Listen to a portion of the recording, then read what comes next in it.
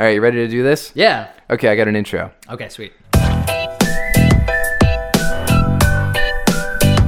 Spoiler alert! Here is this week's show with Sweets and Slaney. I gotta tell you, man, I've been looking forward to this. It feels weird not doing a podcast for almost a month. We had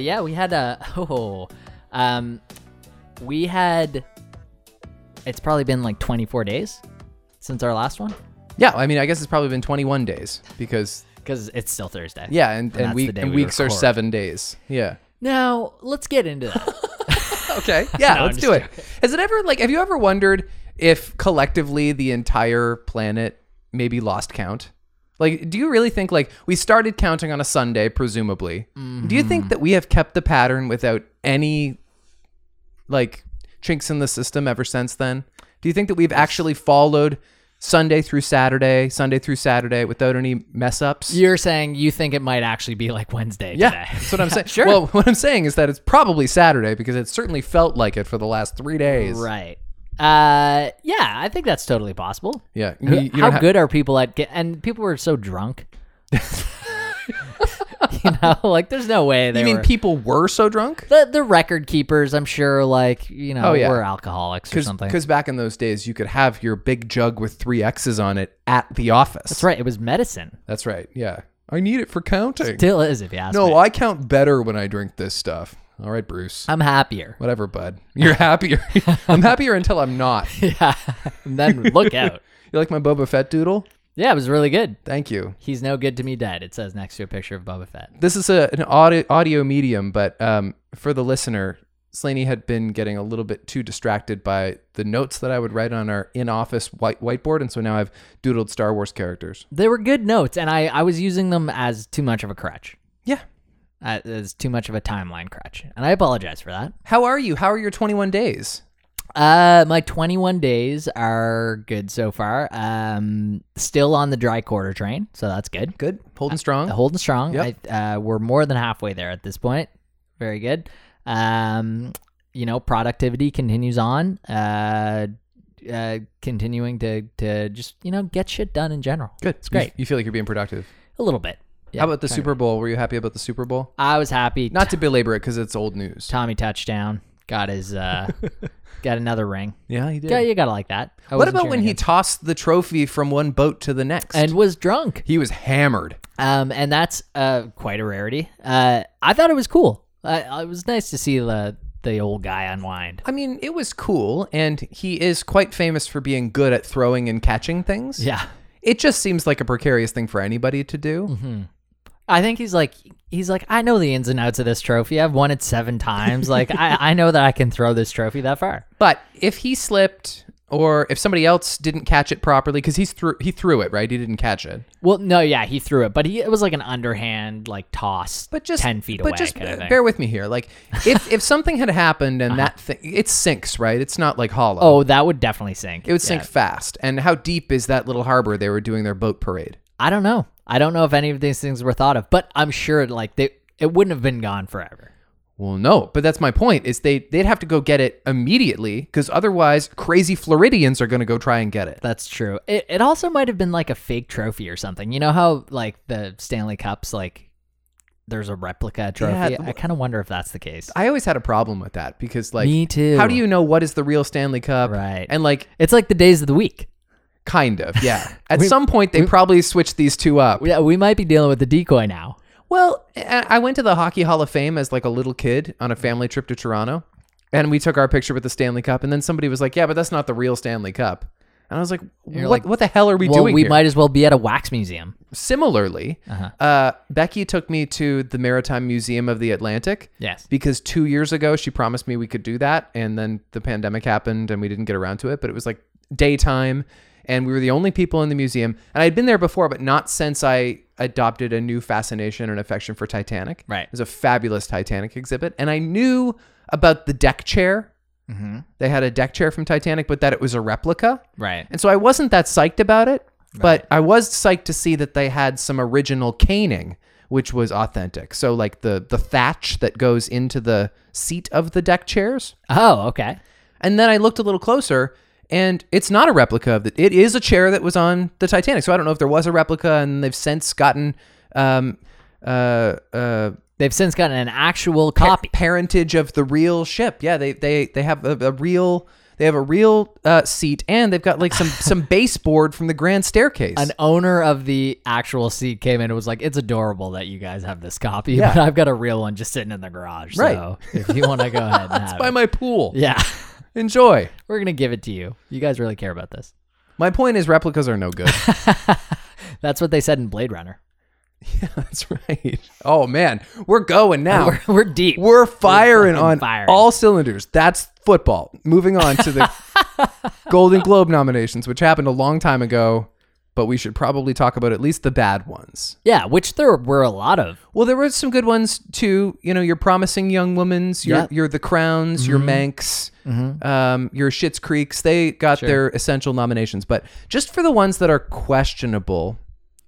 Hamilton for Best Motion Picture, Comedy Musical, and also Lin-Manuel for Best Actor in a Comedy. Right. I mean, nobody loves that shit more than me, but we're giving this thing Golden Globes. It was made 6 years ago. They're stretching. Yeah. Yeah. It's ridiculous. I think so too. Ridiculous. Music, the Sia movie, which no one has heard of except for the critics who saw it and hated it. This was nominated? Yeah, it's nominated for Best Comedy. Is it like out now? I don't know, but it just like increasingly more critics are able to see it and everyone pans it. It makes no sense that it got nominated. Right. And it's called Music, which is the worst title I've ever heard. Yes. Have you heard her interviewed anywhere about stuff? No. She's kind of a fascinating character. Yeah? Yeah, there's a Tim Ferriss interview with her, which is, I'd implore you to listen to it. Because if nothing else, you'd come out at the end going, that was an original hour of content. She's a very strange person. I think she adopted some adults last year. She did. Yeah. She talks about it. Okay. And she's like, yeah, you know, I adopted my kids. And I was like, then she eventually gets to the part where they're like 18 or 19 or 20. I'm like, okay, so you adopted people that were former orphans, but you just wanted them to like have a mother. Right. Which is nice. Yeah. It's a great sentiment. Every year on Survivor, Sia gives $100,000 cash to her favorite contestant. Not true. It's the true thing. They call it the Sia Prize now. And it started out like this official thing, and now they just like kind of toss it out there in the reunion. They're like, oh, and by the way, Sia liked, you know, Barry best, and so he gets $100,000. Oh my God. This might not age well, but I love Sia. Yeah, I like that's Sia amazing. too. No, I like Sia too. I just think her movie's not very good. Yeah. And I haven't seen it myself. I just heard it's not very good. Right. Music. Yeah. I hear it makes the people come together. I have heard that too. Maybe you should write movies. Starring Madonna. Glenn Close is just chasing that Academy Award, and I don't think she's going to get nominated for that, but she is nominated for Best Actress in Hillbilly She's Elegy. Glenn relatively distant. Well, she came close a couple years ago. She came Glenn Close with The Wife, Right. which was not a very good movie, and she was fine in it, I guess, but it was just a bald-faced attempt at getting a trophy, which frankly she's overdue for, but why should you get it for a Hillbilly Elegy? Yeah. Which also has Amy Adams. Get it for 101 Dalmatians. Don't be stupid, Academy. Okay, well, that's jumping the gun a little bit, but we might as well talk about Cruella. I just heard about this. Yeah? So Emma Stone as Cruella DeVille, a prequel? Yes, it's an origin story. This is unnecessary. Well, Joker for... thank you. That's exactly what I said when I watched it. This is just Disney making their Joker movie. I think the parents really shot themselves in the foot when they named their daughter Cruella. Yeah. I think that's where it should start. Mr. and Mrs. DeVille Right. Yeah. named their daughter Cruella. I don't know. I think maybe she adopts that name. There's a thing in the trailer where she's like, who am I? I'm Cruella. Before she was just Christine. Yeah. Trish. Yeah. Trish DeVille. I think I tweeted this yesterday. I think it's like a very bold move to try and create sympathy around a character whose main thing is she's mean to dogs, which is like the one thing you can't do. You can't get away with being mean to dogs. Totally. We had Don't Fuck with Cats. We haven't even entered dog territory, which is like sacred. Yeah. I don't think you, I think the only reason Disney will go there. Disney, you're right. Disney goes there. With their track record. Yeah. Yeah. New WandaVision? New WandaVision. I'm up on WandaVision. Is that what you're asking? Have you seen the trailer for the latest one? They're doing a Modern Family milieu. A Modern Family. Yep. How are you feeling about WandaVision right now? I feel the same as when we last talked about it. I think it's really good, and I think it's increasingly interesting. I like the Marvel stuff as much as I like the sitcom stuff. Yeah. Um, I love the Malcolm in the Middle episode. absolutely. That was fantastic. I find it interesting that she's becoming like the main villain, or like Grief is the main villain of WandaVision or something. Yeah. I like the show. I just wish that I could binge it. Yeah. Yeah, of course. And I have talked to some people who are lucky enough to like have not gotten into it yet. And I'm like, oh man, I'm so jealous. I said the same thing to my friend Michael this morning. He said he hasn't gotten into it yet. I said, then wait 3 weeks. Is tomorrow the final No, it's 4 weeks from now. Oh, I don't know. It's soon. It's coming up. Yeah. Yeah. Yeah, I'm liking it though. And then Falcon and the Winter Soldier has to be close after, but I don't even think they've given a start date for that. I don't know. I don't know that they have, and I don't think it's that soon. I think it'll be 6 months. 6 months? They're still airing promos all the time? Well, they did during the Super Bowl. No, they did the other day. Is it a new trailer? No, but still, the fact that it's getting airtime at all 6 months out. I mean, I guess. I think they wanted to premiere it during the Super Bowl. Yeah. And that was good eyeballs. Mm-hmm. It looks good. I mean, it looks like they're allotting their budget very differently from WandaVision. Yeah. Which, to be fair, occasionally has had some expensive shots, but still doesn't look like $25 million per episode. No. Falcon Winter Soldier looks like it. Looks more like an Avengers movie. Or Mandalorian, for that matter. How much did Mandalorian cost? I think the first season was 10 per episode, and I'm sure they went up a little bit. Mm-hmm. I mean, as soon as they came back for season 2, they had the whole thing with the Crate Dragon and Timothy Olyphant. That was an expensive episode. I was talking to someone today about Mandalorian, and they were like, oh, I just finished season 2. It was awesome. I was like, so what'd you think about Luke? And he went, Luke. Come on. Remind me of Luke again. I was like, the end? You know, probably like the most famous movie character of all time. He was like, oh yeah, Luke. And he's like, and he like mentioned a couple other things. He's like, and like Obi-Wan. Oh my God, it just blew my mind. And I was like, have you not seen this? And you're trying to convince me that this sounds like did? Jimmy Kimmel's Lie Witness News. Yeah. Yeah. Yeah. So I think I'm going to approach him again about it, because it can't be, I need to ask him about specific elements to really pick his brain on it. As long as we're talking about, we're all over the map here. We're going to come back to the Golden Globes in a second. But as long as we're talking about the Avengers, how about Joss Whedon? Yeah. Kind of getting canceled. Yes. For being a Joss meanie. Yeah. Yeah, for being a bad boss. For being not a very nice guy. Most of it's circling around Buffy the Vampire Slayer stuff. Mm-hmm. I think I think it's all around that. Yeah, maybe. We actually don't talk about him making Avengers movies very much. That kind of is a thing we just like glaze over for some reason, even though he made the first two, and the first Avengers movie is awesome, and Age of Ultron was pretty bad. Well, and Paul Bettany recently has kind of given it up to him, being like, he was the one who called me when, that was Hollywood bad timing. It was very bad timing. It was pretty bad timing. Good timing if you're Joss. I guess, but he's not going to be able to rest on that. No. I don't think he's going to be able to work too much. He needs Mark Ruffalo coming in for him. Yeah. No, Mark Ruffalo will not do that. Mark Ruffalo is so happy to say the woke thing. Yes. And by the way, I don't mean that like derogatorily. Like I think he has his head on straight. Mm-hmm. But like some troubling stuff. I don't know if you heard about like this new reveal that Michelle Trachtenberg from Buffy wasn't allowed to be in the same room with Joss Whedon. Like they weren't allowed to be alone together after some unspecific incident. Ooh, which is kind of creepy. That's gross. Sarah Michelle Gellar, she kind of half-assed the comment. Which you almost expect at this point. I guess. I don't know anything about her. I don't have any feelings about her. But she basically was like, I stand with survivors, but stop asking me. Leave me alone. I don't want to talk about this.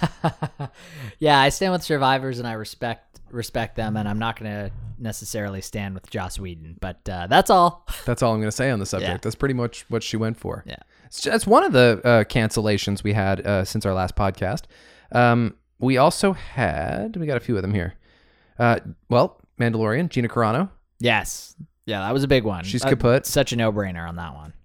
Yes, absolutely. And she's had a bit of a track record at this point. This was not an isolated incident. Mm-hmm. Armie Hammer, severed from representation. He might have a tough time clawing his way back. Yeah. Which I kind of think was maybe jumping the gun. I don't know how checkered his history is, but like we talked about that with lots of jest. Yeah. No one has accused him of abuse. No, he hasn't eaten anyone as far as we know.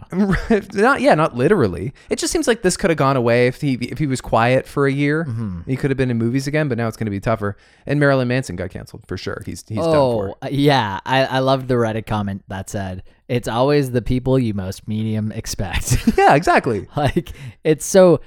like he is a guy who was for years very very upfront about how obsessed he was with cocaine, and like any interview, any long form interview that you read with him, it's like, and he's certainly into like the hardcore party lifestyle. Like I don't think that this guy's maintaining a squeaky clean facade. Allegedly, he would tell women that he had a room in his house called the rape room. Yeah, Phoebe Bridgers tweeted about it. Oh, okay. And was like, so fuck that guy, and also like the label knew about it. Yeah.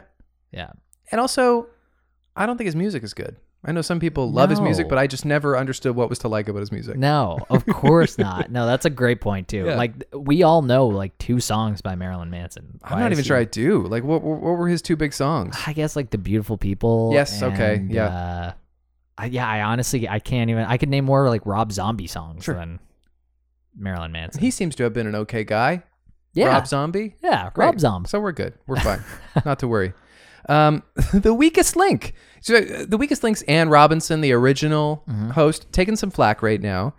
She's got a new job. I guess this is why she's going to host a new game show called Countdown. And these clips are circulating where she's berating contestants on The Weakest Link for being on like assisted living, for being on like social like insurance. Oh, like, okay. Just like being a snob because that was kind of her thing, but it's really not aging well because it's like, what a horrible thing to do. And so we're in the middle of this interesting reckoning period where TV hosts old clips because they spent hundreds of hours of television being, all sorts of different colors towards people. Yeah. These clips are resurfacing. We've got one with David Letterman being pretty unfair to Lindsay Lohan in her peak. Whoa. Okay. I don't know about this. Well, it's all connected to, and I guess the main one I'm talking about, the one I'm building to, is Diane Sawyer interviewing Britney Spears when she's 18 years old. Sure. And so it's all kind of built around the Britney discourse, Okay. with the release of this documentary. Which I haven't seen yet. Have you? I haven't seen it, and I don't know that I need to, because it sounds really depressing, and I don't really need to be told that Britney was mistreated and is in fact one of the great performers of her generation. Right. But it is interesting because I, as much as many people, participated in a conversation of judgment around people like Britney, whether if it's not her specifically, although it probably was, if I'm being honest. Certainly the Lindsay Lohans, Amanda Bynes just a few years ago, like completely had her life, like had her brain scrambled by fame and paparazzi. And so it's interesting now that suddenly there's among some people a sort of retroactive empathy, and among other people, what are you talking about? I always felt this way. Well, I think, didn't we learn about Amanda Bynes that she was like schizophrenic? I'm sure it didn't do any favors that she was like, cast in the limelight for, Exactly. Fame did not help her. Well, and 2 other examples of people who are deeply complicated and problematic are Shia LaBeouf, who is a problematic person and, is a great artist, but, probably was not set up to have a very happy life from the get-go. I'm not making excuses for his misgivings, but... You've seen Honey Boy. I saw Honey Boy. And an even better example of that is Michael Jackson. This guy could never not have been fucked up. Right. And that's true of Britney Spears as well. Mm-hmm. And then there kind of came a coup against Justin Timberlake. Yeah. And he had to step up and apologize. I mean, I kind of see that one both ways, because he did owe her an apology. He definitely he benefited from the getting to be the guy of it all, who could just like walk away, wipe his hands, and say, "Yeah, we weren't actually virgins, ha ha ha," and I get to be the most famous guy in the world. But also, I just think that there are like bigger fish to fry in this situation. Sure. I as far as the Crimea River part of it goes, like I don't know how. I guess he was still very famous when he made that song, but.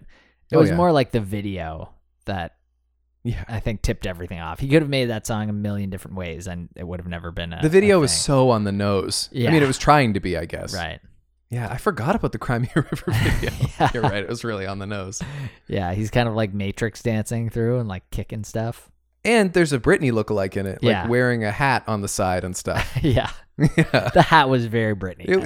That's what they were going for. It was a full denim suit. And are you aware of the Diane Sawyer interview? This is kind of like... No, what does she say to Britney in this interview? It's really troubling. Like, important newswoman Diane Sawyer is interviewing Britney Spears post Timberlake breakup and no. just asking her about her virginity and her breasts and like why she broke Justin's heart. And it's just completely biased and it villainizes this 18-year-old girl who was, and she was only 18 at the time. How old was she when she started getting famous? Like, when was Oops, I Did It Again?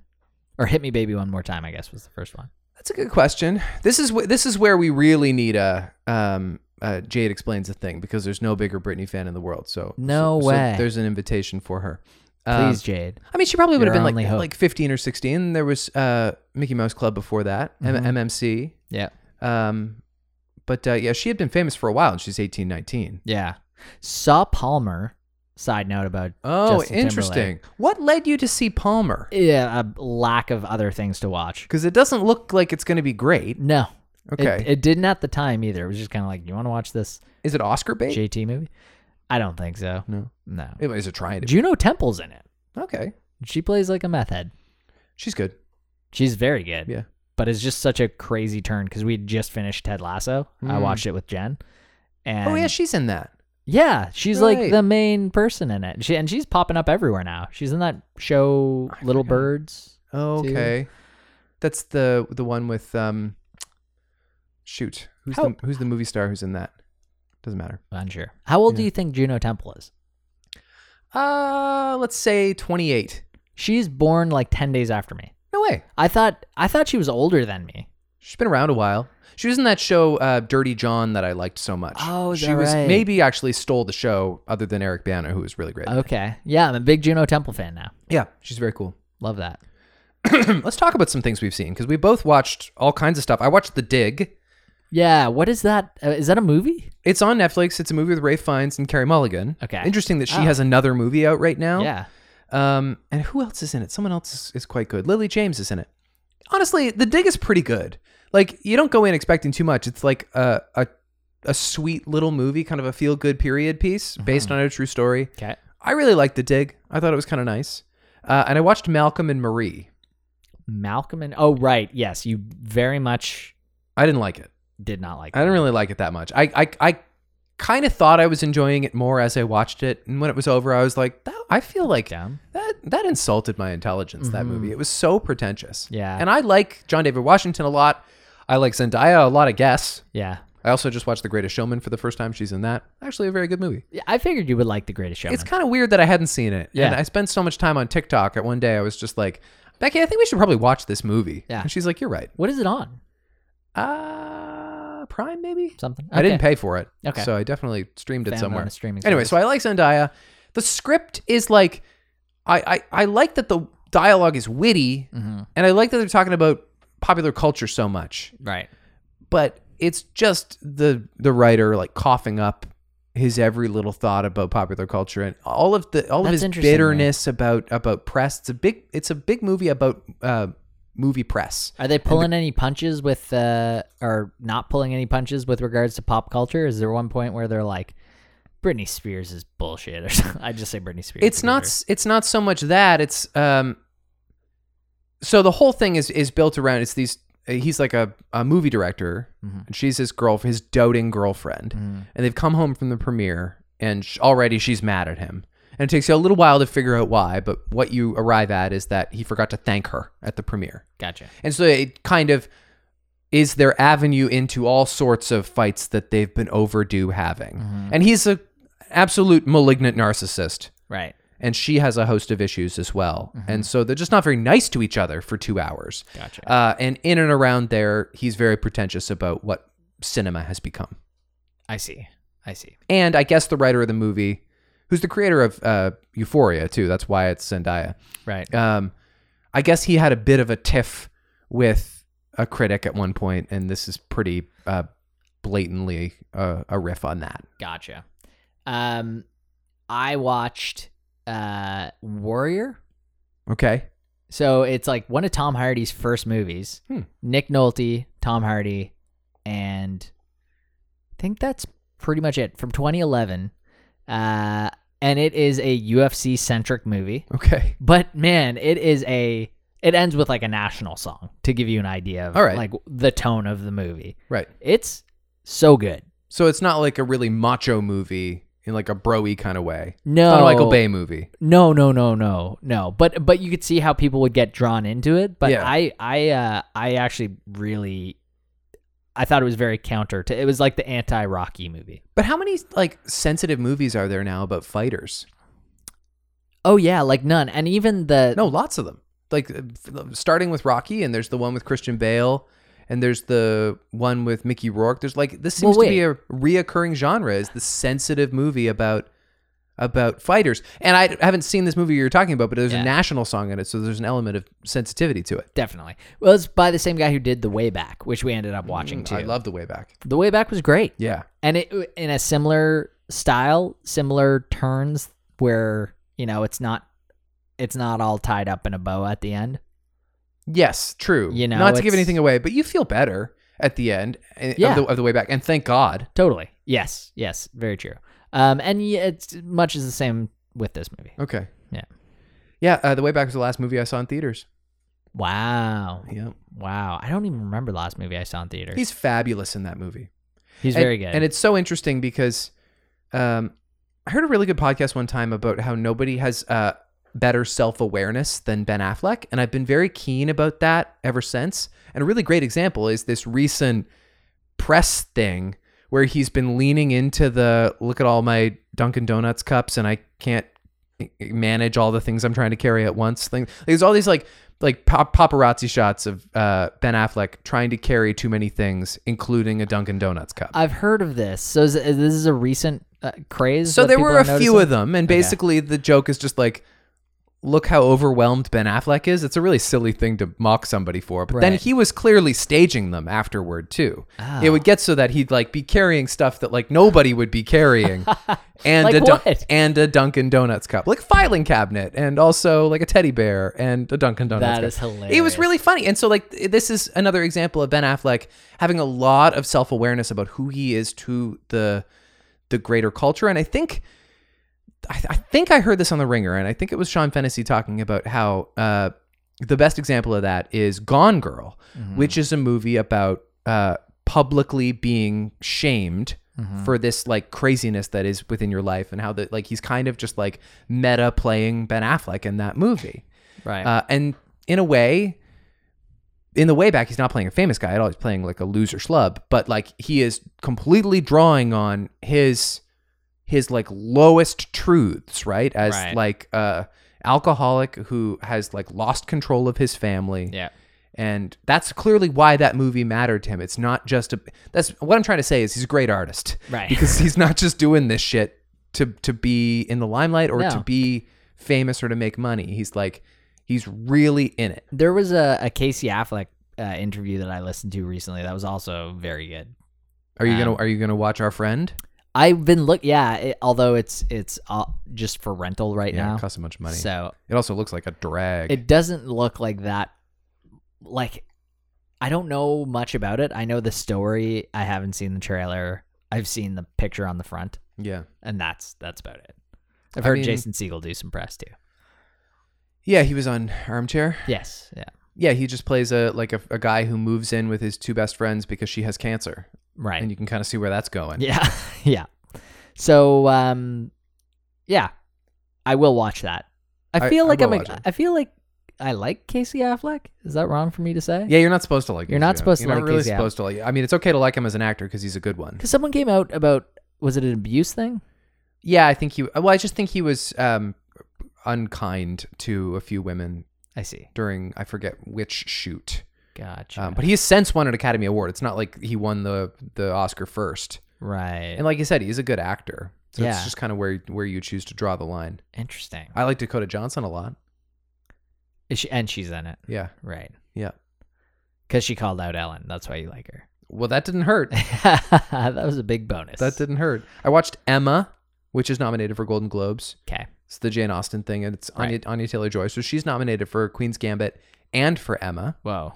I thought Emma was okay. Like when I'm watching Emma, and I'm realizing, yeah, this is Clueless, and I don't know Emma, but I do know Clueless, Okay. and I didn't really realize how Emma Clueless was Okay. very much. I was like, I know at the end that she's going to end up with Mr. Kinsley because Because I know Clueless. Yeah, I know Clueless. She ends up with Paul Rudd. Right.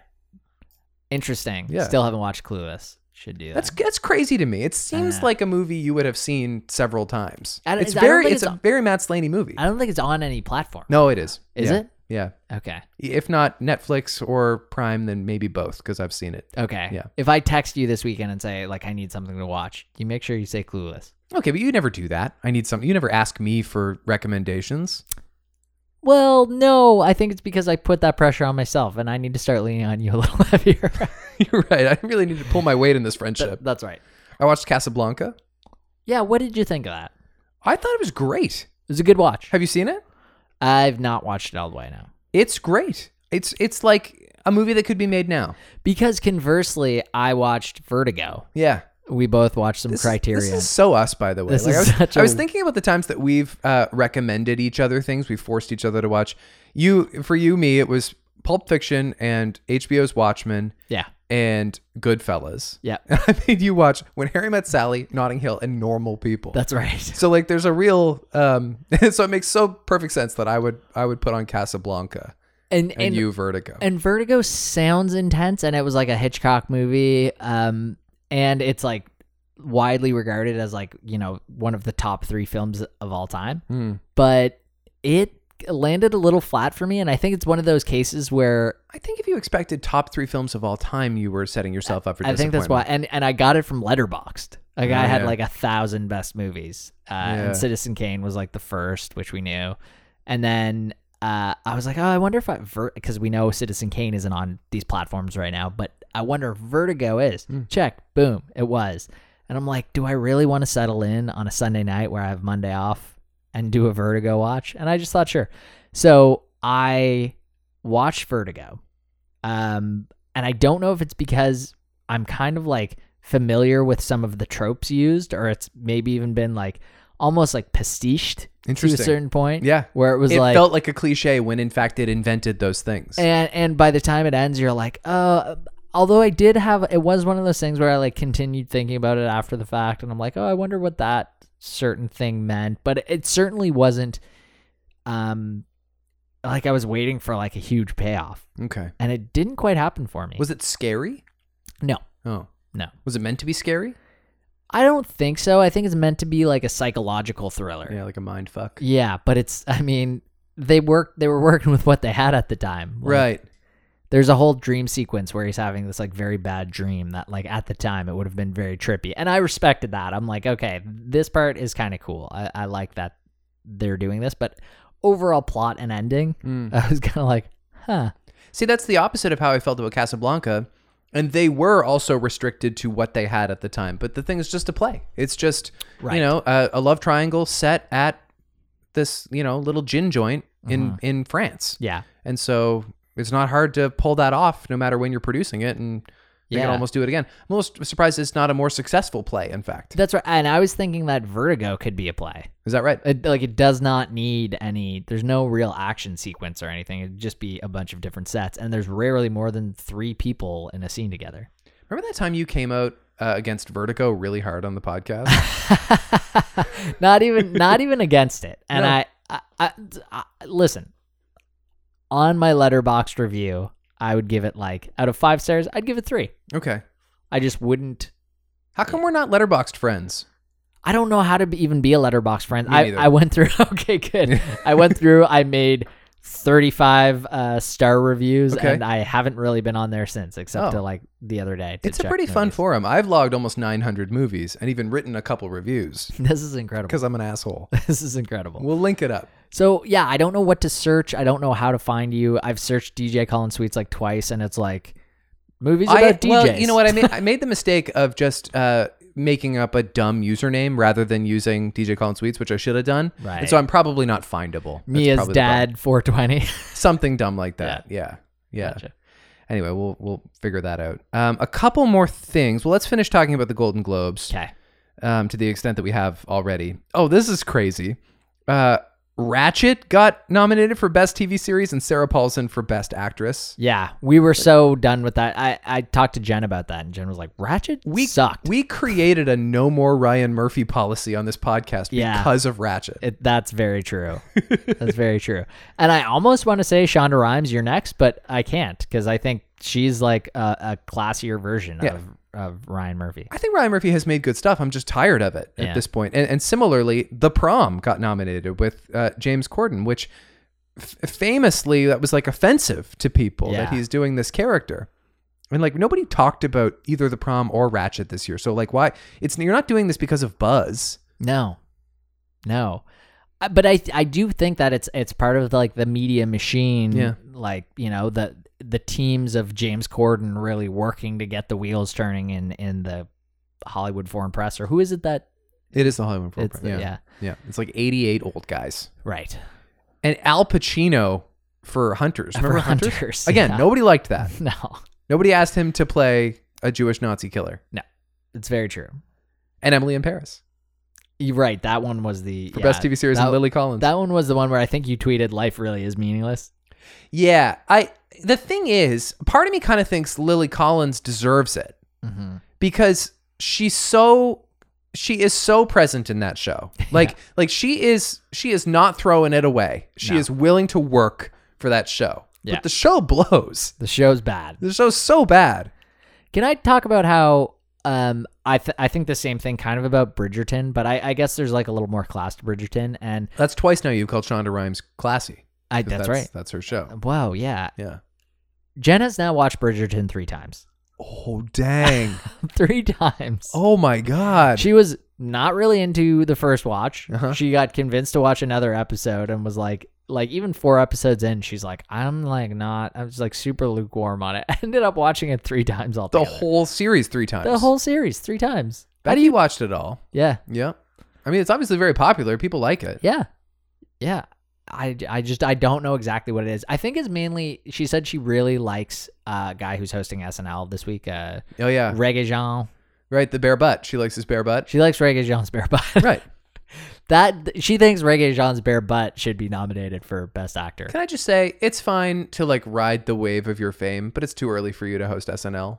I thought so too. My I'm like, God. whoa, is he actually like Let's slow our roll here. If he plays James Bond, then we can hook him up. They must have had a tough week though for finding talent or something. Maybe that's the problem. Yeah. Yeah. Regina King was awesome. Yeah, she was great. She was so into like she came to play. Oh my God. The wooden sign sketch was one of my favorite sketches of the year with Adie Bryant, where they're all about how she drinks too much. Oh yes. Yeah, I that friggin' loved that was sketch. amazing. Yeah. There were like fold down ones. And Yeah. they'd keep handing her signs. Honestly, this whole stretch of episodes has been good. Krasinski was good. Dan Levy was good. Yep. And Regina King was good. Yeah. She was like super willing to embarrass herself. That's what I like the most. Totally. The Gorilla Glue thing and the nerd, the cringy white dude dating show. Oh yeah, that was That great. was so good. Actually, she was my favorite part of the wooden sign sketch because every single time she said, "This one's my favorite." Yeah. I loved it. Really good. Really excellent. Well, that's all I have about the Golden Globes. They're gonna be stupid. They're going to be dumb. Who's hosting? Tina and Amy, but from like opposite sides of the country. It's all gonna be Zoomified. Okay. All right. Well, we've talked about most of it. Dustin Diamond died. It's going to be all Diane Sawyer and David Letterman berating children. Probably. Dustin Diamond died. Rush Limbaugh died. Christopher Plummer died. Yeah. It's kind of a shame I gave Christopher Plummer 3rd billing in that list. That is unfortunate. I saw on Twitter that Rush Limbaugh was trending, and right below it, Rest in Piss was trending. Oh, Jesus. I've never seen a famous person's death so celebrated, I don't think. Right. Sometimes people who are like a little ballsier will be willing to say something kind of irreverent. There was just no holds barred on Twitter yesterday. Everyone went crazy. Yeah. Is he the first like asshole to die? No, of course not. But it's the first time people have so openly celebrated the death of an asshole. Right. Because he was an asshole. He's such an asshole. There was just no stopping that train. Yeah. Yeah, it's true. But Dustin Diamond, that's kind of a sad story no matter how you cut it. And Christopher Plummer, who's a legend, like that was still a bummer. Oh yeah, of course. Definitely more so. There's a new thing that's because a lot of like 90-year-old legends have died in the last year. Yeah. And I've caught myself protecting Becky from the news. What? So I did it with Christopher Plummer. It was the day that we went to the Maritime Museum. I like saw it on my phone before we went into the You went, museum. And I was like, oh no. And I decided not to tell Becky until later. I did the same thing with Alex Trebek. She's like, hey, Colin, what do you think about this maritime knot over here? And you're like, I don't know, Becky. Like, isn't it all just, I got something to tell you. Christopher Plummer, he's dead. What? Yeah, I'm not sure I get the connection. I'm trying to come up with a Sound of Music pun, but it's not coming to me. Yeah.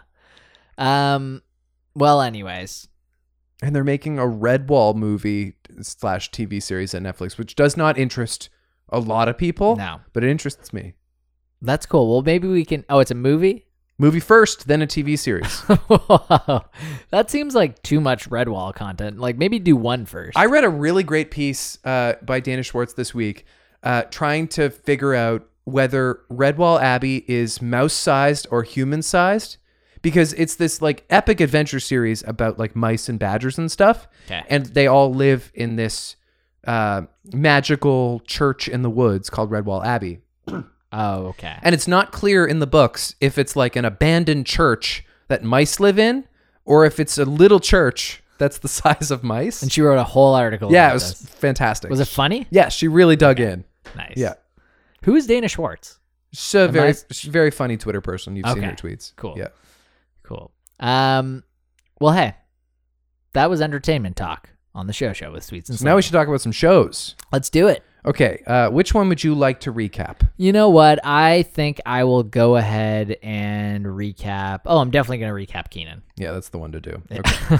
You recap Kenan, which is the pilot episode starring Kenan. And I've seen all of Hotel Cecil. Oh, the whole thing? So I would get confused. Yeah. That's fine. I'm not going to watch more. I want you to just tell me everything Great. when we get to talking about Let's that. do But it. let's get Kenan out of the way first. You have 30 seconds to recap that pilot in 3, 2, 1, go. Kenan is a morning show talk show host with 2 daughters and a family. The mother, unfortunately, has recently passed, I believe like a year ago. He is still trucking along, but doesn't like to talk about it with anyone, including on air. He gets himself into some hot water, actually being overprotective when he finally does let his guard down, but realizes it's best for everyone if he starts to become a little bit more comfortable talking about it, especially with his family. Right. Did that seem like, I miss any No, people? I think that's good. He gets in trouble for kind of freaking out on Well, a lady. okay. Yes. On television, he has a bit of a rant. Yeah. Wherein he like ranks stay-at-home moms and like Right. working moms, and for some reason 9/11 first responders. And then starts talking about like C-sections versus Was it me, natural or was births am I an and asshole, epidurals. or was his rant not offensive at all? It didn't I need don't- a public apology. Yeah, I don't think so. I think it was like very clear. I think he was like kind of apologizing in the moment. Can we agree that this is the show that we really didn't want to not like? Sure, I would have loved to like this show. Yeah. Yeah. But we definitely both didn't like the show. No, not only did I not like this show, I think it's genuinely impossible for anyone to like this show. Yeah. And there's no way anyone who works on this show thinks it's good. I caught the end of Young Rock right before the show accidentally, just because I was like, oh, I'll just watch it live. And I got to say, I think Young Rock is going to be kind of a delight. Great. Like, kind of like, oh, wow, they hired like 30 Rock writers for Young Rock. Right. Well, we'll do that next week. Yes. So 'Cause, we're in on that. Yeah, you're right. I wanted to like Kenan. The pedigree is there. You know, and what's interesting is like Kenan didn't create the show. It's from the writers and creators of Happy Endings, which most people agree is genuinely funny. And in a way, I can't believe it's the same creators. And in another way, it's actually a similar comedic sensibility. It just didn't jive with these people. No. It just didn't go together. Chris Redd is in it. He's like, But is Chris Redd a good actor? well, I don't know. He was funny and he's funny in like Popstar. Oh yeah, he is funny in Popstar. I forgot he was in that. Yeah. I mean, he's funny on SNL too, but this had me questioning whether or not he has any tricks beyond the bulging eyes thing that he does, because he does it in this. That's true. And Don Johnson is very annoying in this show. He's his father-in-law. I think they need to figure that out a little bit. Yeah. Like, is he like a clueless father-in-law? Is he like an annoying father-in-law? Is He's he certainly the not. father-in-law He's that- certainly not a sad father-in-law whose daughter just died. Yeah, seriously. He's like, guys, let's eat cake. Yeah. Like, I don't know. It is a show about You're right. He's like a widower. I don't know why they did that, because like he's basically playing himself, right? Yeah. Instead of SNL, he hosts a morning talk show, but he used to be on a sitcom, and he's written self-help books, and his name is Kenan. Like there's some version of Kenan here, and for some reason his wife is dead. Yeah. And they did an actually kind of funny thing where it shows like old clips of the show that he was on at the end. That was wacky. It wasn't the same kind of show then. No. But that was actually kind of funny. But it was like, it didn't fit with the whole vibe of the rest of the show. No. They made it like 40% too emotional. I guess, but it also wasn't emotional at all. Like, I don't buy for a second that he's like struggling with grief after his wife died. Yeah. What a weird pilot. Like, what couldn't you have like delved into that maybe episode 6? Yeah, you're right. Yeah, why does the first episode have to be about like public apologies? Have to set the tone about the dead mother. Well, because that is clearly the premise, is he's like trying to be more open and be a more like communicative family member. Yeah, I guess so. And they tried to establish like the wacky band of misfit side characters. Like Fortune Feimster is there, and she doesn't blend at all. Right. And I forget the Tammy, who's like his co-host, the blonde woman. Are we expected to believe that she thinks the basketball term is slam dink? Yeah. Because I feel so insulted. That was if I'm expected to believe that. That was troubling. Yeah. That was really troubling. It was. I did like at one point he says like, I'm the Michael Jordan of like accepting tough emotional, or I'm the Michael Jordan of like accepting difficult emotional something. Is that what he says? I forget. And she's like, actually, I don't think Michael Jordan was good at that. Like his father died and he quit basketball. He's and the Michael Jordan like, of that. Yeah. Yeah. Anyways. Wasn't very good. It was also clearly written for, and I don't know if it's shot as a multicam, but it clearly was written for a studio audience. Yeah. And rather than just like laugh boxing it, they let it be ice cold. And that, especially that cold open, was so wanting for some laughter. You know what's funny is I convinced myself there was a laugh track. Nope. No laugh track. Weird. Nope. Yeah, that's going to, I think, just go away to Peacock. Yeah. I mean, it's going to get canceled. Yeah. Like I said, like I actually... It's unfortunate. It's like his first thing besides Kenan and Key. I guess. Kenan and Kel? Kenan and Kel, yeah. Key and Peele, you're thinking of. Yeah. Yeah, it is kind of too bad.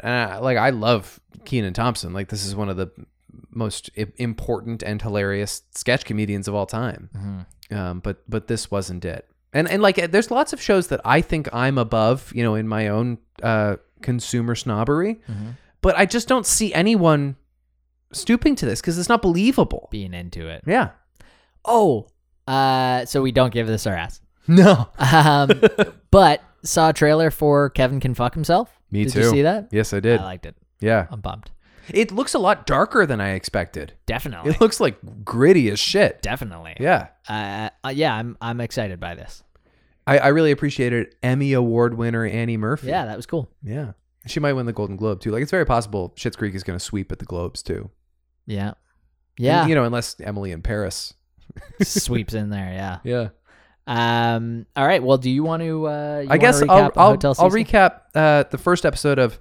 I won't do a very good job, but Crime Scene, The Vanishing at Cecil Hotel, which, by the way, reminds me of forgetting Sarah Marshall. Sarah Marshall works on Crime Scene, Scene of the Crime. Right. That's what I think of when I see Crime Scene and then a colon. Great poll by you. Yeah. Thank you. All right. You are going to be on the 30-second timer in 3, 2, 1, go. There's an old hotel, a really 700-room hotel in like downtown Los Angeles where creepy stuff often happens. And there's a girl from Vancouver who's down there in Hollywood by herself, and she goes missing. They launch this whole crazy investigation to figure out where she went, and they can't get to the bottom of it. But then there's that cop killer guy, which takes a bunch of the investigators away, and it's down to just 4 investigators trying to find Elisa. They do have some elevator footage of her acting weird, but that's all they got. And there's also like a little bit of talking heads with this other couple. I'm not sure where they're from, but like also a young couple who are fascinated by the hotel. Yes. Yeah. Okay. So you want me to go through the whole thing? Well, let's talk about because I don't have a whole lot of observations. I've got a lot written in front of me, but I think we can just talk about the pilot first and then maybe go forth. Because for much of it, I thought this documentary was overproduced and kind of sensationalized, and I don't know, just like a little exploitative. But like I could see why people were into it, and then by the end of it, I too was kind of into it. Yep. Not to the extent that I'll watch more, because I actually find it kind of scary. Yeah. But in that last 5 minutes, when they just keep showing us the security footage of her in the elevator acting very strangely, like walking in this strange box step in and out of the elevator. Yeah. And the elevator door is staying open for some reason. Right. And she keeps peeking out and looking down the hallway. And then eventually she just disappears and the elevator door finally closes. Yeah. That was some of the scariest things I've ever seen. It was horrifying. It is very troubling. You end up seeing it probably 400 times throughout the rest of the series. Yeah, I believe it. But yes, that, and then they introduced the whole web sleuth thing where he was brought in at the end. They release that tape, the elevator tape, and people start going crazy, like worldwide. Like, so it becomes this fascinating mystery. Totally, what happened to Elisa Lam? Okay, and more detail is. I mean, lots of people have either been killed or commit suicide at this hotel. It's not like the first eerie thing that's happened at this place. No, it's definitely the most followed thing. But yeah, like there had been a series of murders and I think Richard Ramirez, the Night Stalker, stayed there for a little bit, and there were other killers and stuff too. But for the most part, it was like the killings were like kind of crimes of passion, like it was like drug dealers and stuff like that. It's just like a tawdry place. Yeah. There's also a Tumblr aspect to the show. Like the series opens with these voiceovers of what are, I guess, Alyssa's Tumblr. Mm-hmm. And then that kind of comes back around. And is really that just to illustrate the fact that the web ultimately takes over the investigation of the case? Or is there more to... I think it's mainly just kind of showing that she lived a very online life, and people start going through her Tumblr and like get to know her and want to like help her. Right. Like figure out what happened with her. So they're like trying to gain clues and stuff from like the web sleuths are trying to gain clues from her Tumblr page. Yeah, I couldn't decide if web sleuth is a cool thing to be or a deeply uncool thing to be. Definitely not. Yeah, you're right. And I feel like by the end of the show, you kind of go like, oh yeah, no, that's okay. A little problematic. Well, then let's talk about the rest. If you think you're going to watch the 4 episodes, because it's 4 episodes, I think. Yeah. You're going to watch the rest of Cecil Hotel, maybe skip a few minutes down the way in the podcast, but I'd like to know, is she dead? Is she gone? Did they find her? She's dead. Yeah. She's dead. She's found in a water container on the roof. Oh. And so, they're like, well, she's in the water container and she's naked. So people are like, was she like raped and killed? Anyways, the autopsy comes back. And so wait a second. There is some chit chat about somebody being found and looking like Grimace from McDonald's. That's not who it is. No, they say, that's just someone. He was just giving some colorful story he knew about someone dying on a bed and like how gross it was. Right. Yeah. Anyway, so they find her, and the police falsely say that the top of the water container was put back on, and it was like, well, why would she put the top the she container can't put it back on. No. But in the end, they find out no, it actually wasn't. Like it was left open. Oh. And so that's kind of giving you the ending. So the reason she went in there in the first place, she was bipolar. Yeah. And the toxicology report shows like no nothing, like no drugs. No alcohol, no drugs. But she was under medicated. Oh. And like her sister had spoken on her having like very big issues with bipolar disorder. Why should she be allowed to go to a foreign city by herself? This is a whole question. Yeah. That I had a conversation about that actually. It's like, why did her parents I understand they're being protective parents to not let her go, but like to let a person with bipolar disorder go to a different city for the first time by themselves without the proper medication. Well, she had all the medication on her, but she was just like underdosing. Oh, okay.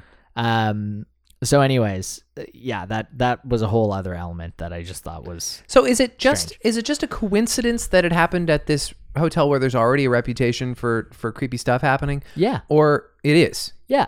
She Or did she was she like suicidal? No, she wasn't seeking the hotel out. Like it's one of those places, Right. and eventually you learn that it was actually called the Stay on Main. Like they tried to kind of give it a facelift, and Even now it's open with a facelift. It's been renovated. You can stay there. yeah, and I think they're trying now to make it like super luxury apartments and half residential housing. That's the other Imagine weird- wanting to live there. There are Yeah. people who chase that kind of thrill. Totally. And people started going after the Elisa Lam case. Like it went crazy. And there's a whole element of like a black metal singer that stayed there, and he's got songs about murder, and he's got a song called like China, and people are like, well, she was Chinese, and he's talking about like murdering It seems like a leap. people. Yeah, and Yeah. they end up like attacking him, and so like he gets interviewed at one point, and he's like breaking down on camera, Yeah. being like, "Hey," like I turned to Jen, I was like, "Morbid's actually a pretty good guy." Morbid. Morbid is his name. Yeah, This poor Morbid just got caught up in the rat race. yeah, and like in his videos, he's like a Mexican guy. His name's Pablo, and he's like, you know, like I didn't mean to like. I definitely never killed anyone. Right. Like my music is just music. And he's like, I can't even play my music anymore. My music isn't the same. So how long was she And it was missing? never good. If there was like if this was such a widespread like I don't want to call it a fan thing, but like if there was so many people getting involved over a long period of time, how long was she missing? I think it was like a 3-week period okay. of time where she was missing, and then there was a long time after that it like the trial and stuff. Like one of the web sleuths goes to the trial, and then he realizes like once they realized the cap actually wasn't put back on, and she had bipolar disorder. There's no mystery anymore. Everyone like the documentary basically ends with everyone going, yeah, no. Once we knew that she was actually not a mentally well person at that point, we felt really bad. Did that So- feel like a deeply anticlimactic ending? Yeah. Yeah, it did. Just Especially a horrible accident from this especially- person who yeah. had a host of issues. Yeah. Yeah, that's Definitely. sad. They use that as kind of like a narrative to tell the story for the rest of the hotel, which there is some other interesting So stuff. it's propaganda for why it's safe to stay at this Hotel Cecil. No. Don't worry. It's more like, hey, this hotel happens to have a lot of like crazy, murderous, scary history, and we're just gonna kind of focus on this one story and tell multiple like offshoots from various LA historians and Right. other people throughout. One thing I didn't understand about the investigation is like why they were so certain, and they were right, I guess, but why they were so certain she hadn't left the hotel. They were like, well, she's in wherever she is. She's in the hotel. We need to turn the place inside out. There's 700 closets here. Let's open them all. Yeah. And I was like, I don't know. She could have gone out. Well, no, because they had cameras at all the exits. That's the other thing, is they're really weird about the cameras. You're like 40 minutes into the documentary and they're like, hang on, there are cameras in this place? Yeah. Yeah. And the cameras in the videos like it jumps like at random points and stuff, and people are really trying to analyze the timestamp, and they think it's like altered at first by the FBI. Like, no, why is anyone going to be altered? The hotel is conspiring to How long before they were able to determine that she had bipolar disorder? Surely her family could tell them that. Yeah, I think that was pretty early And on. I would also have to think any like psychiatrist could look at the video of her and say, yeah, she has bipolar disorder. Eventually they do that. Yeah. And she's like, some of the like ways she's moving is Yeah. like very on par, and like even like That's really what sad. she did. Yeah. Really, because I watched that elevator clip a lot today Yeah. because it's in the show a lot, and I was like horrified by it, but also kind of enthralled. And now I'm just really feel sorry for her. And there apparently are like other theories that they didn't talk about in the show, but apparently it's like a thing out there that there's like this Chinese theory that when you like hit a certain amount of buttons in an elevator and then walk outside, you go into like a different world. Cool. I wish. Which is kind of like, yeah, it's a very fantastical thought. Well, I thought it was an exploitative documentary before, and now I think that even more so. Mm-hmm. Yeah. You know what's crazy is there's like a slight turn at one point where they talk about how there was a tuberculosis outbreak in the Cecil Hotel. Okay. And it was like shortly after I think she had died. And the test for tuberculosis is actually called and I kid you not, this was the most fucked up part about the documentary. The test name, her name is Elisa Lam. The test name is straight up called the Lam Elisa. Whoa. It's literally her name.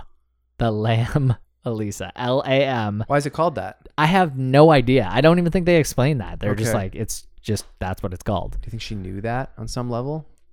I don't know, but like, I don't think she would kill herself to No, I don't know. show something about tuberculosis, which wasn't relevant at the time. It's not relevant. But there was also like, she went to UBC and there was like a tuberculosis study there as well, which people like started to. Anyways, Oh my God. obviously people read so much into different parts of this. Well, and the other thing that's actually not relevant to the story, but I did get hung up on it in my recap, is the Chris Dorner thing, the LA police officer who. Do you remember that guy in 2013? Oh yeah, The big manhunt. I completely forgot about that. I did too. Yeah. Yeah, and that was all of like 30 seconds in the, or like, you know, maybe But it they does spent- matter because it's why ultimately the investigation gets kind of sidelined. right. Yeah. Yeah. No, I did forget about that. And It was crazy. notable that Ron Howard is like got his hands and in Brian this. Grazer, Which one's Brian Grazer? not Brian Singer. No, Brian Singer's I the know who bad Brian guy. Singer is. Yeah. Oh, Brian Grazer's the guy with the like kind of like long, spiky black hair. Okay. He partners with Ron Howard on a bunch of things. I think he runs DreamWorks, or is that Brian Singer? Well, no, Brian Singer doesn't run nothing nowadays. Ron Howard runs Imagine. Yes. So are they involved together I think in that? they're involved together. Okay. I like Ron Howard, although this is not as rosy as his typical project. Seems like a strange thing for him to take on. Yeah. Doesn't it? Yeah. You know what? I don't give it my ass. I kind of was like into the second half of the first episode, but I Yeah. was just like, this bums me out. You know what? I don't blame you. I watched the whole thing and I'm kind of like, there was nothing else on. Right. And I haven't watched a lot of documentary series in the last couple of years. We talked about this recently. Yeah. But when one gets me, it's really exciting, and I just don't think this was it. What was the last one to really get you? I don't know. See, I can't think of this one. is the thing. Documentaries don't really stick with me. Yeah. The quite- Jinx was good for me. That was. Oh yeah. That You was one you that told I me was about that though, hardcore into. right? Yeah. Yeah. I don't know. It's gone now. I mean, it was so big that it was like kind of parodied on Unbreakable Kimmy Schmidt. I heard a really good Dawson's Creek joke. Do you want to hear it? Yeah. So, you know how everyone knows that the area code for Beverly Hills is 90210? Mm-hmm. Do you know what the Dawson's Creek area code is? No.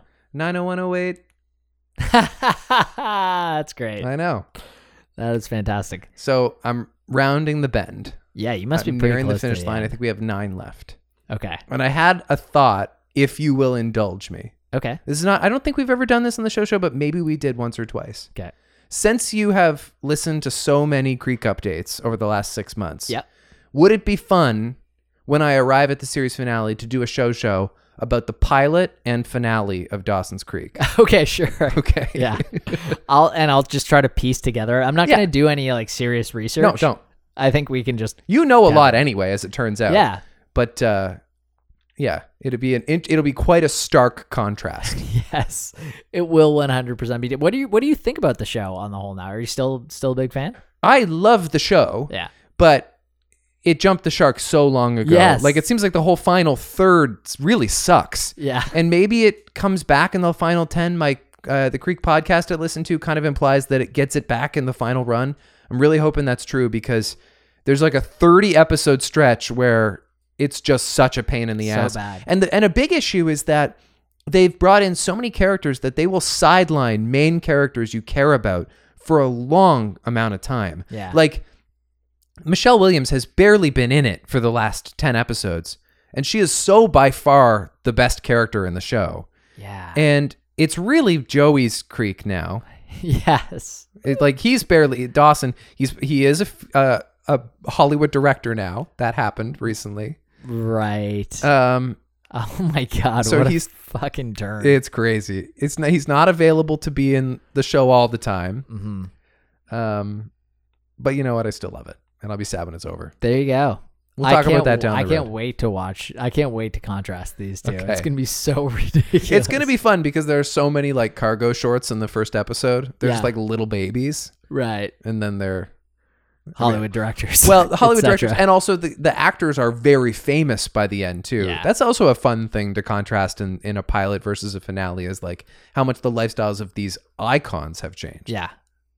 Yeah, I'm in. Yeah. Good. Well, I look forward to that. I think that's our podcast. I read a thing this week about Will Smith remembering his son Trey, who's 28 now, but on his 16th birthday, Trey asked for no birthday presents because he had everything he could ever want, and instead he wanted his friends and family to donate gifts to the children's hospital. And this made Will cry. Oh man. And it's pretty hard to bag on that story. Mm-hmm. But it's not like Will gave away his birthday presents. No, Trey did. He was crying because he wanted those presents. Yeah, he wanted that Lego. Yeah. Yeah, no, that's really the moral here, is that Trey miraculously turned out to be a gentleman. That's right. In spite of... And that made Will Smith cry. Right. He's like, he's not supposed to be like this. They didn't raise you to be no softy. You know how Will Smith talks? Yeah, exactly. Tell the truth. Never trust Will Smith. Never trust Will Smith.